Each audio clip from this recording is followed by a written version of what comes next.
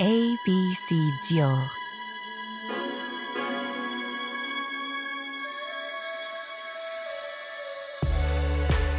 ABC Dior deciphers the symbols and secrets of the House of Dior. By illuminating key inspirations, discover this kingdom of dreams. Founded in 1947 by Christian Dior. ABC Dior invites you to explore the letter C, which stands for the world of cinema, intimately linked to the house since its founding. From the big screen to the red carpet, Dior creations have dressed some of the most famous actresses and actors, an exhilarating artistic dialogue that encompasses an extraordinary filmography, turning the spotlight on 70 years of fashion and the seventh art.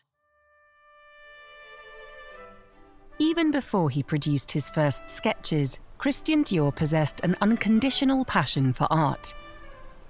Upon becoming a couturier, he connected fashion to this pluralist fascination, designing costumes for cinema, theatre, dance, and opera, while infusing his collections with the magic of music, literature, architecture, and culture in all its forms.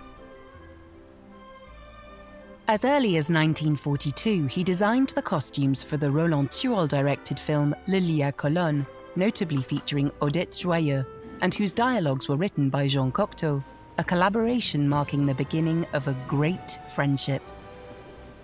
In 1950, these bonds were further enriched with the film adaptation of Jean Cocteau's novel Les Enfants Terribles by Jean-Pierre Melville, with Christian Dior designing the iconic dressing gown of the heroine played by Nicole Stéphane, a cult element of this unique work.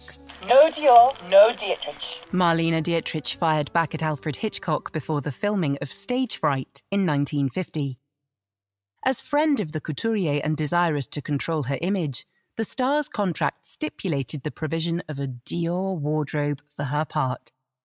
The clause was non-negotiable. No Dior, no Dietrich became one of cinema's iconic behind-the-scenes ripostes. A turn of phrase with devastating impact, much like Dietrich herself, an eternal muse of the House of Dior. A uniquely daring and uncompromising personality, combining masculine and feminine with singular elegance. She looked sensational in the pink Palais dress from the Spring-Summer 1949 Trompe-l'œil line. Christian Dior breathed new life into post-war cinema, bringing a new momentum to Paris fashion. The couturier would have a profound inspiration on Hollywood's costume designers. Press, radio, cinema, and television work to hasten its advance. Within a few months, the great fashion migration has been accomplished. It is with these words that the founding couturier explained the rise of couture in his Conférences écrites pour la Sorbonne, the series of lectures he gave at the eponymous Paris University. On the street, on glossy paper, behind the cameras, fashion was everywhere. A symbol of an era undergoing a complete reinvention.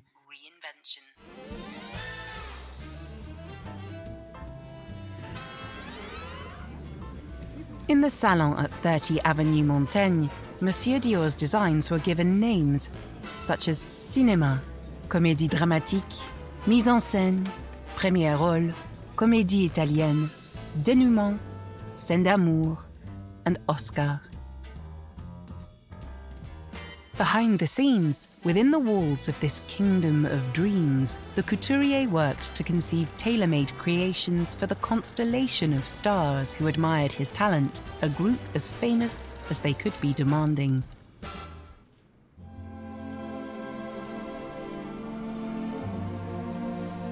A sweet memory is represented by a photograph of Christian Dior, delicately holding Ava Gardner's sumptuously draped shoulders. He made her 14 dresses for the film The Little Hut in 1957.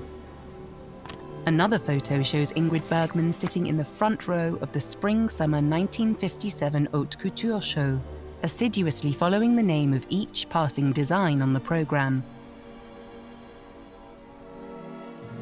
3 years later in Breathless, The boutique at 30 Avenue Montaigne served as a backdrop for the new wave figurehead Jean-Luc Godard. At the start of the film, a bottle of Miss Dior perfume appears on the dressing table, in front of which Jean-Paul Belmondo is slowly rubbing his thumb across his lips in signature Bogart style.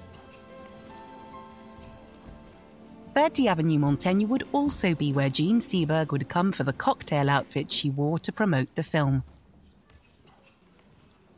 Cut! We've come full circle. From Marilyn Monroe, immortalised in Dior for her last shoot in front of the lens of photographer Bert Stern, to Sophia Loren, Claudia Cardinale, Lauren Bacall and Grace Kelly, silver screen stars proved naturally suited to the Dior style. There was only 1 degree of separation between Christian Dior's lucky star and those on Hollywood Boulevard.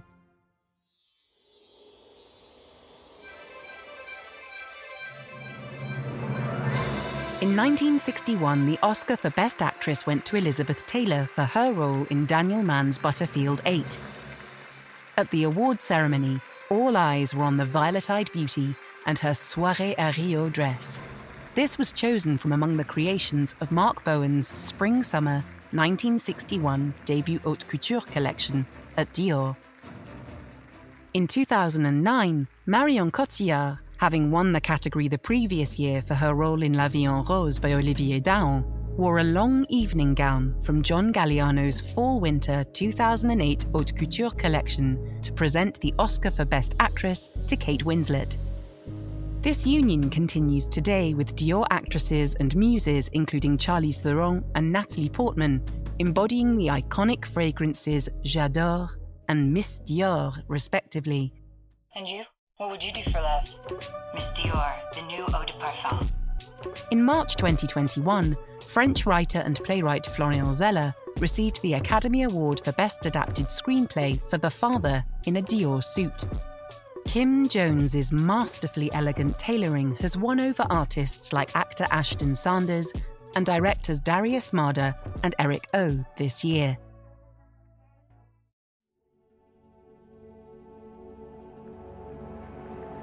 Across the Atlantic, in France, actresses and actors gather on the Croisette to ascend the famous 24 Steps of Glory in front of the Palais des Festivals.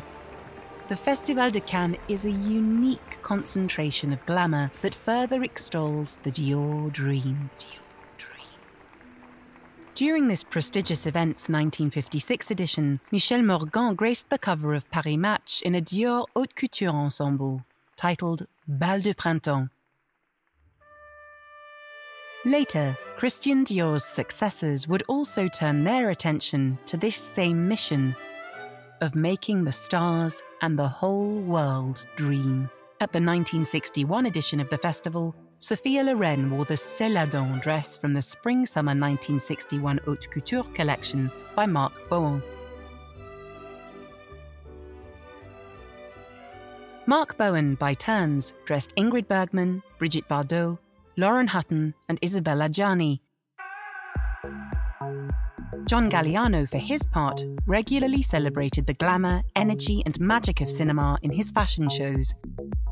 With his Autumn-Winter 1997 ready-to-wear collection, he brought Dior pin-ups to life in a fascinating mashup of Oriental inspiration and Hollywood aesthetics.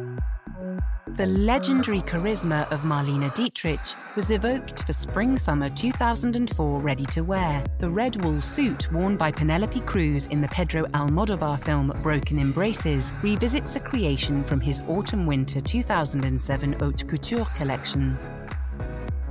The Spring-Summer 2010 ready-to-wear show reinvented the dark world of film noir in another example of this unflappable fascination. Maria Grazia Chiuri also looked to Dietrich's masculine-feminine dichotomy and the costumes from No Highway in the Sky by Henry Costa for her Fall 2018 collection.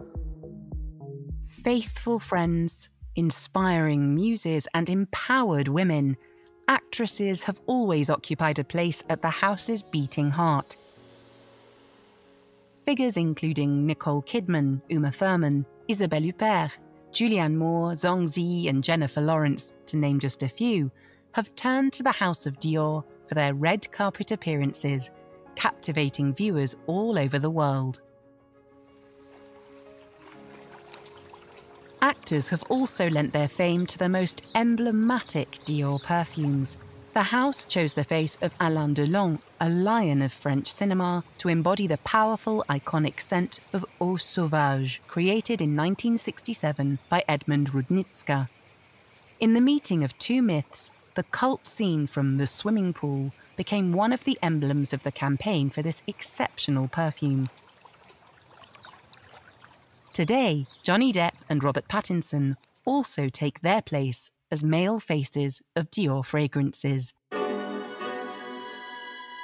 The passionate, enduring dialogue between Dior and cinema once again confirms the house's commitment to the arts. Cinema is the form of modern writing whose ink is light, said Jean Cocteau, an haute couture signature. That's a wrap.